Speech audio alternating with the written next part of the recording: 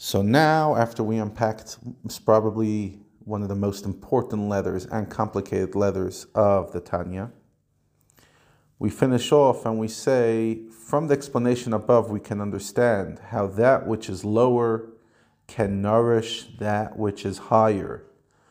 For example, an animal is nourished from the vegetation. A human being is nourished from vegetation and animal, to the point that even human intellect is fueled and enhanced by the physical food we eat. The highest part within the human being needs food, right? Other than Yom Kippur, which I'm sure your head was fresh and no matter what, you didn't eat. On an average day, if you don't eat, the head's sa'arbet nicht. It doesn't work. The head needs you to sleep on a bed, physical. In other words, the most spiritual parts within you, the most delicate parts within you, get elevated from lower levels. This is a manifestation of the concept of rebounding light, or choser, where the spiritual light that comes from above is received in the lowest levels, as in here in the materiality of this physical world, and then is reflected back from here into the higher worlds with an even greater strength, nourishing all the levels in between. In other words, when you do a mitzvah, you are changing the higher worlds above you based on this principle. It's called the rebounding light. So the light comes from Hashem, shines all the way down to the end. Where's the end? Our world. In this world, we then do our incredible work and we add to that light. We bring our own light. And then it rebounds back into all the other worlds and creates an incredible illumination in all the spiritual worlds.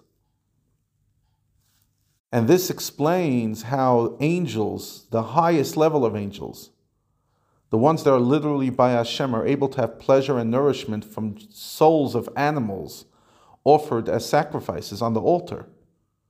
Why are they getting pleasure from that? Because that rebounding light is giving them light that they can't even get, being so close to Hashem.